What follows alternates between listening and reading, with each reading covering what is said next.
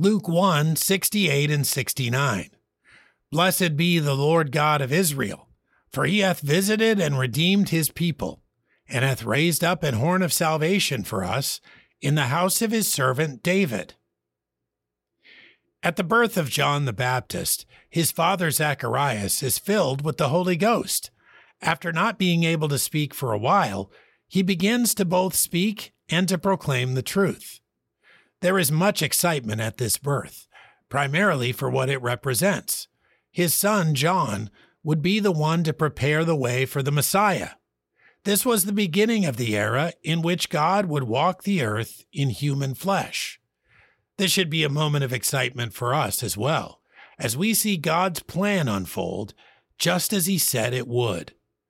Another birth announcement is coming in this book, the one that John is set aside to testify of. His entire life will be born to Mary, and the rejoicing will continue. Jesus is the one who will redeem his people and provide the way of salvation, and we, like John, are to boldly testify of him. Luke 1:68 and 69. Blessed be the Lord God of Israel, for he hath visited and redeemed his people, and hath raised up an horn of salvation for us in the house of his servant David.